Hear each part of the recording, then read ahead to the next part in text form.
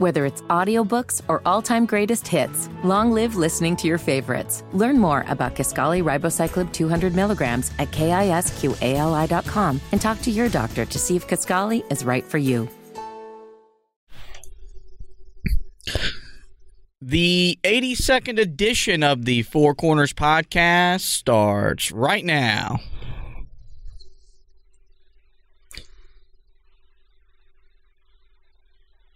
Hello and welcome to another edition of the Four Corners podcast. We are powered by Carolina Electrical Services. Josh with you guys today.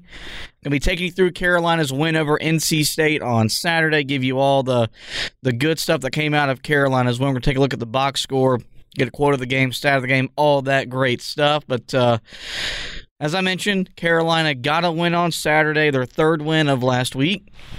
They completed a 3-0 homestand to improve their record to 15-6 overall. They now sit at 7-3 in the ACC. They beat the Wolfpack 100-80 on Saturday afternoon in Chapel Hill. It was the first time this season Carolina has scored 100 points. And it was a complete 180 from Wednesday night to Saturday. Carolina shot 55% from the field, 56% from behind the three-point line as they made 15 threes in the game. Built a 56-31 halftime lead, and State was never able to recover. Carolina put 4 players in double-figure scoring. Armando Bacot recorded his 16th double-double of the year, and in the process became the 79th Tar Heel to score 1,000 career points. That is the most in college basketball. It was just a really good day for Carolina. Coming out a really ugly win over Boston College on Wednesday, where they looked tired. They looked like they had their legs back on Saturday. A lot of extra added emotion in the building. It was Roy Williams Day, and the Smith Center, they honored Roy Williams for his legendary career at Carolina. Of course, he was 33-5 against NC State at UNC, 38-5 overall if you include his 15 years at Kansas. And they also honored the 1982 national championship team, which meant Michael Jordan was back in the building. So I don't know how much of a chance State had to win the game going in. They entered the game just 10-11. They lost their best player in the first game of the season, Manny Bates. But you combine those two factors, and it was going to be really hard to see NC State finding a way to get the job done. And it was just a really good, feel-good day for Carolina basketball, for the players and for us fans, because even though the record isn't bad, It's been a frustrating year in a lot of different ways, learning with the new head coach and learning with the team that is still struggling to find consistency. They put together their best offense performance on Saturday, and we feel pretty good entering another big week this week as they go to Louisville tomorrow, and then they host Duke on Saturday as Coach K will visit Chapel Hill for the final time, and it's time for Carolina to start getting resume-building wins. They're still in the NCAA tournament field, but they're not securely in the field. They still got to find a couple marquee wins or two along the way. So let's take a look at the box score, and it was a pretty one for Carolina. As I mentioned, they shot 55% from the field, 34 of 62. State was just 39%. They were 29 of 67. Carolina shot 56% from behind the three-point line. They were 15 of 27. State was 10 of 25. That's the only thing that really kept them in the game, if you want to call it that. From the foul line, Carolina 17 of 24, 71%. State was 18 of 21. That was for 86%.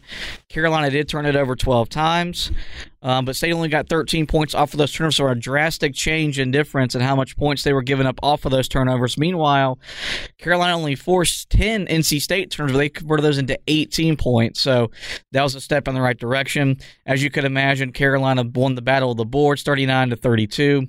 They had 39 defensive rebounds compared to State's, or they had 29 defensive rebounds compared to State's 20. They actually got out-rebounded on the glass 12-10, but it didn't ultimately matter. Carolina got 13 second-chance points off those 10 offensive rebounds. State just 10 second-chance points off of their 12 offensive rebounds. Carolina's bench, which wasn't used a whole lot, did outscore State's bench, though, 22-9 behind Puff Johnson's 8 points. We'll talk about Puff a little bit later in the show. Points in the paint advantage Carolina, 28-22. Fast break points. Here was a kicker. 25 to 11 points in the fast break for Carolina. They got out in the open floor. They got easy buckets. That's why they shot such a high percentage. That's why they scored 100 points for the first time all season long. Carolina recorded 9 blocks. I think they did a really good job protecting the rim compared to just State's 3. Both teams had 7 steals. Carolina assisted on 17 of their 34 made baskets. State just 9 assists on their 26 made baskets. Let's go to our quote of the game. Usually it's where you hear from Hubert Davis or a player, but it was Roy Williams Day in the Smith Center, so we're going to let Roy get the quote from this one during his ceremony at halftime while he was being honored. There was a nice video made by Carolina basketball, voiced over by Marcus Page. Jones Angell handled the ceremonies, but Roy said, let's beat these guys in red a hell of a lot more. And that's about a Royism as you're going to get with him now in retirement. We all can't agree more. Beating State never gets old, especially when you're blowing State out. That's when it's really fun because, well, in the majority of my lifetime, we've beaten them and beaten them rather handedly more often than not. Let's move on now to our stat of the game. I went field goal percentage simply because of how drastic it was from Wednesday to Saturday, where Carolina won their first game shooting under 30% in program history. They shot 55% from the field. And they made it look easy at times. And this offense has played at a high level before many times during this season, but this was the best it looked all season long, and it came at the best time. And Carolina's going to need some more of that offensive production moving forward. I'm not saying they got to score 100 points, but running their offense, taking good shots, making good shots, finishing at the rim more often, getting points in fast break. All those little things Carolina needs more of moving forward as we're now entering the back half of the ACC stretch.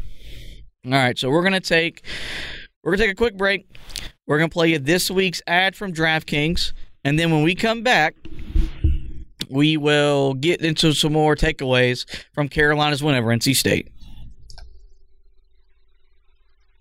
The moment we've been waiting for since September is finally here. In honor of the big game, DraftKings Sportsbook, an official sports betting partner of Super Bowl 56, is giving new customers 56-1 odds on either team. Bet just $5 and get $280 in free bets if your team wins. DraftKings Sportsbook is now live in New York, meaning you can bet from almost a third of the country. If Sportsbook isn't in your state yet, play DraftKings Daily Fantasy Football contest for Super Bowl 56. New customers can get a free shot at $1 million in top prizes with their first deposit. Download the DraftKings Sportsbook app now and use the promo code TBPN, that stands for the Basketball Podcast Network, and get 56-1 odds on either team. Bet just $5 and get $280 in free bets if your team wins. That's promo code TBPN at DraftKings Sportsbook, an official sports betting partner of Super Bowl 56.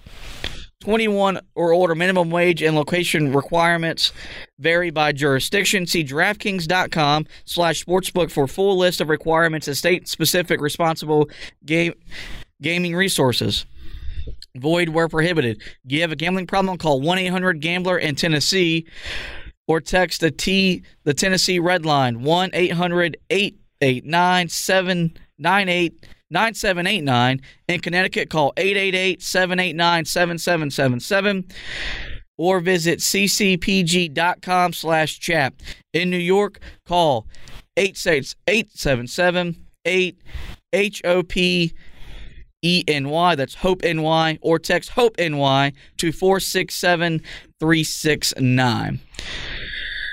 All right, let's get back into Carolina's win over NC State. The first thing we're going to really break down is Carolina's offense. As I mentioned, they scored 100 points. They shot 55% from the field, 56 from behind the three-point line. They scored 56 points in the first half. So they scored 58 points in 40 minutes on Wednesday. And in the first half, they scored 56 points. They shot 63% from the field. They were 10 of 15 from behind the three-point line. It was easy offense for Carolina, and it was coming from a multitude of different players. Brady Manek scored 14 points in that first half, was 5 of 6 from the field, 4 of 5 from behind the three-point line. Caleb Love added 11 points.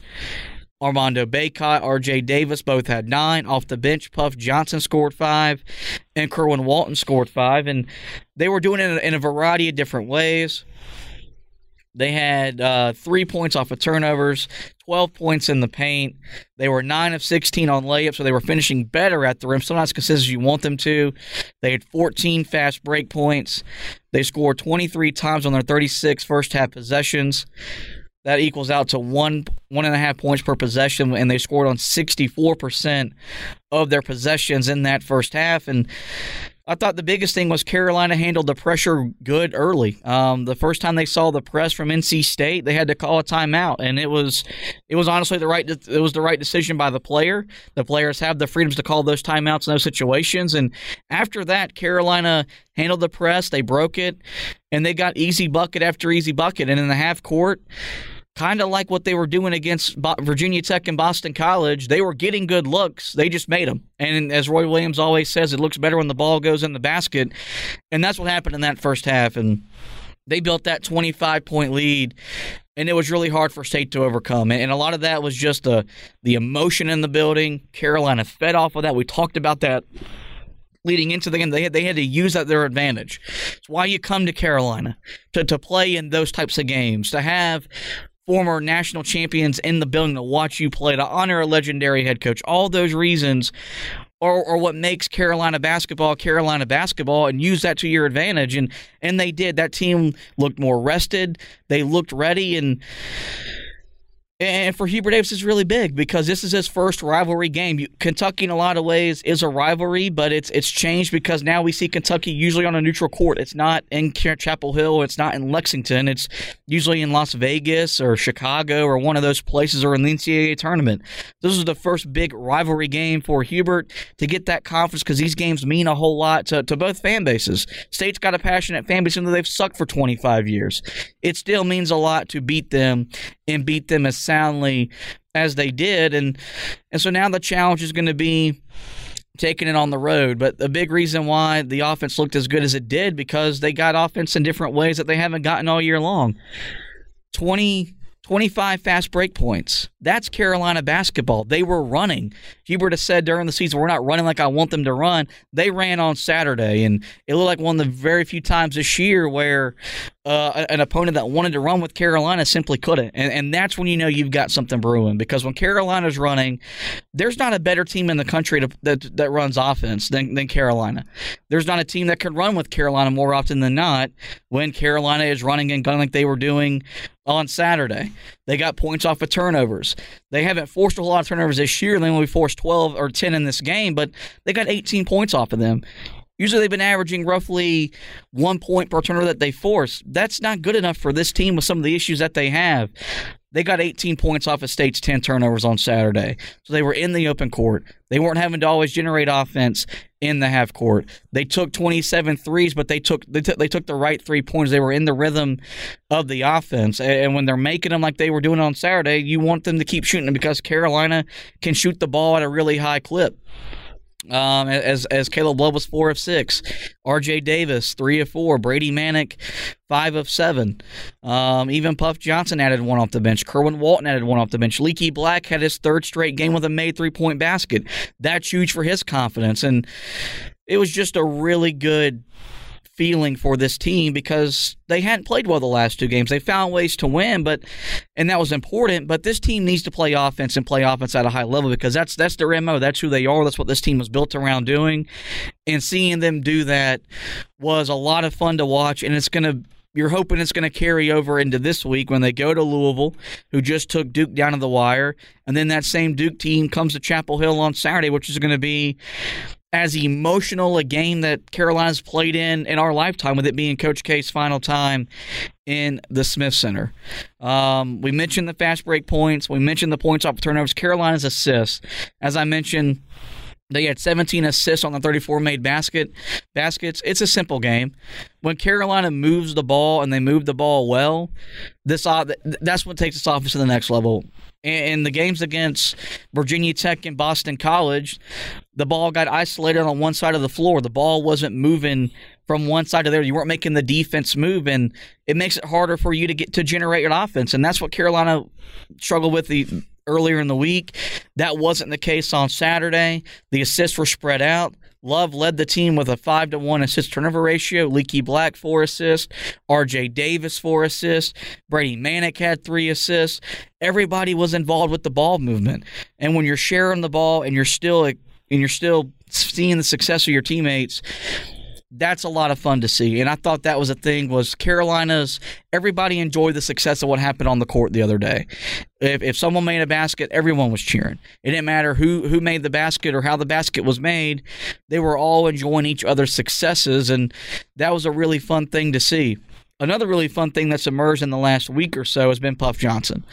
He's now become the first guy off the bench for Hubert Davis, and he's become, in a lot of ways, what this team's been missing. That guy off the bench to bring a spark, and especially with Anthony Harris done for the season and Dawson Garcia away for what looks like going to be an extended period of time, Carolina's bench has gotten short. And so you got to find other people to bring you a spark off the bench, and Puff Johnson has been that guy. This is a guy for the last year and a half, hasn't been on the court very much. He's battled injury after injury, and you can tell the joy he has playing the game, and that's infectious, and it's contagious, and it's permeating through this team. 8 points on Saturday, 6 rebounds, and he's all over the place. He's on the floor. He's diving for loose balls. He's boxing out bigger players to grab rebounds. He's going to the offensive glass. He made a three-pointer. He's looking like the player that we were all excited about when we got his commitment 2 years ago, because he can do a lot of different things for you. And we saw it at different times last year, but because of injuries, he just simply wasn't on the court very much. Same way this year. We know what he's capable of doing, but because of injuries, we haven't been able to see him do it. Now we're getting to see him do it. And I think it's really telling that he's already, in just a week and a half, 2 weeks, earned that role as the first guy off the bench for Hubert Davis. And it's something that hopefully we continue to get the same type of impact. He doesn't have to score 8 points or grab 6 rebounds every single time. He just has to impact the game like he's doing right now, which is playing hard, playing unselfish, and doing what he has to do to help this team find ways to win basketball games. And it's just, you're really happy for the kid because he's been through a lot. Hubert has said throughout the season that he's been the team's best cheerleader on the bench. He's not gotten down with doing the things he wants to do individually. He's all about team, and that's a reflection of what you've seen in the last week and a half or 2 weeks from Puff. So really happy for him. But as great as Carolina played on Saturday, and I wish I had my co-host here with me to really talk about this a little bit more, Hubert Davis still was lenient to play the bench when the game was over midway through the second half. Now, Puff Johnson got 17 minutes, and Kerwin Walton got 19, but just 5 minutes for Styles, 3 minutes for Dunn. Of course, all the Blue Squad members were able to see their way on the court as Jackson Watkins was able to switch the free throw through to give Carolina that 100-point. Dewey Ferris had a layup to get them to 99 points. But those 5 minutes for Styles and 3 minutes for Dunn, it's still worrisome and troublesome. The game was over. And you're playing with fire of having someone get hurt, and with no Dawson Garcia and with no Anthony Harris, you really can't afford to do that. You had a scare at Miami with Armando Bacot falling on his tailbone. You got lucky. I was hoping that would send the message to Hubert and the staff that, hey, when the game's out of reach and out of doubt, we got to get these guys off the court. From a health standpoint, also from the fact that was their third game that week. Their legs are still tired, even though they're college kids, and there's really no defense of that. That was still a good chance to get Dunn and Styles run in a conference game against a rivalry opponent. To get that type of experience under their belt would be invaluable moving forward, and he simply didn't do it. And you go back to that Notre Dame game, and you put those guys in a situation where they needed to make plays, and they simply weren't able to make plays because they haven't had experience making plays. And you got to take that into account, where they can't make the plays you want them to make if you don't give them an opportunity to make the plays. And they had a chance, I felt, on Saturday to make those plays, and it ultimately didn't happen. And for as great as that day was, and as much fun as it was, that was the one disappointment that I had watching the game, was that I wanted to see more Styles. I wanted to see more done. I mean, in his 5 minutes, Styles scored 6 points, was 3 of 4 from the field. He grabbed 4 rebounds. He impacted the game, but he could have done more, and he could have gained even more confidence had he been on the court and given a chance to do so. So that is going to wrap up this edition of the Four Corners Podcast. Of course, it's a little bit shorter because it's just me. No co-host with me today. Our schedules this last week have been wonky. I've been dealing with a personal family matter. We've been busy with our everyday jobs. So thank you guys for bearing with us, sticking with us through what's been a really tough week personally and then professionally as well. Hopefully I'll have Anthony back for the Louisville preview. If not, hopefully at the Absolute Latest you'll hear from him, the Louisville recap. Regardless, you will hear from Anthony later in the week as we get you ready for the Duke game. But we can't turn our attention to Duke until we get through Louisville, which is Carolina's next opponent. They travel to the KFC Yum Center tomorrow night. They'll take on a struggling Cardinal team at 8 p.m. on the ACC network. Well, this is going to wrap up this edition of the Four Corners Podcast. Before I let you go, do you want to get your website, HeelToughBlog.com? You can go back and check out all the great content from the win over NC State. I'll be getting ready for the Louisville game as well as I continue to walk you through Carolina's season so far. As for the football side of things, the latest weekly storylines article is up. You can check that article out. Senior Bowl takes place this week. Sam Howell will be in attendance down in Mobile. Anthony will have you covered on that front as well, as even though Carolina is in the off-season mode, Anthony's still keeping you up to date on all the latest happenings on the football field. As for the podcast side of things, you know where to find us. We're on the Basketball Podcast Network. We host through Megaphone. You can find us on every major podcasting platform. Just simply search the Four Corners Podcast. We will pop up. Like the pod, review the pod, but most importantly, do hit that subscribe button. That way you don't miss any podcast during the basketball season. Well, it is going to wrap up this edition of the Four Corners Podcast. I want to thank you guys for listening, and as always, go Tar Heels.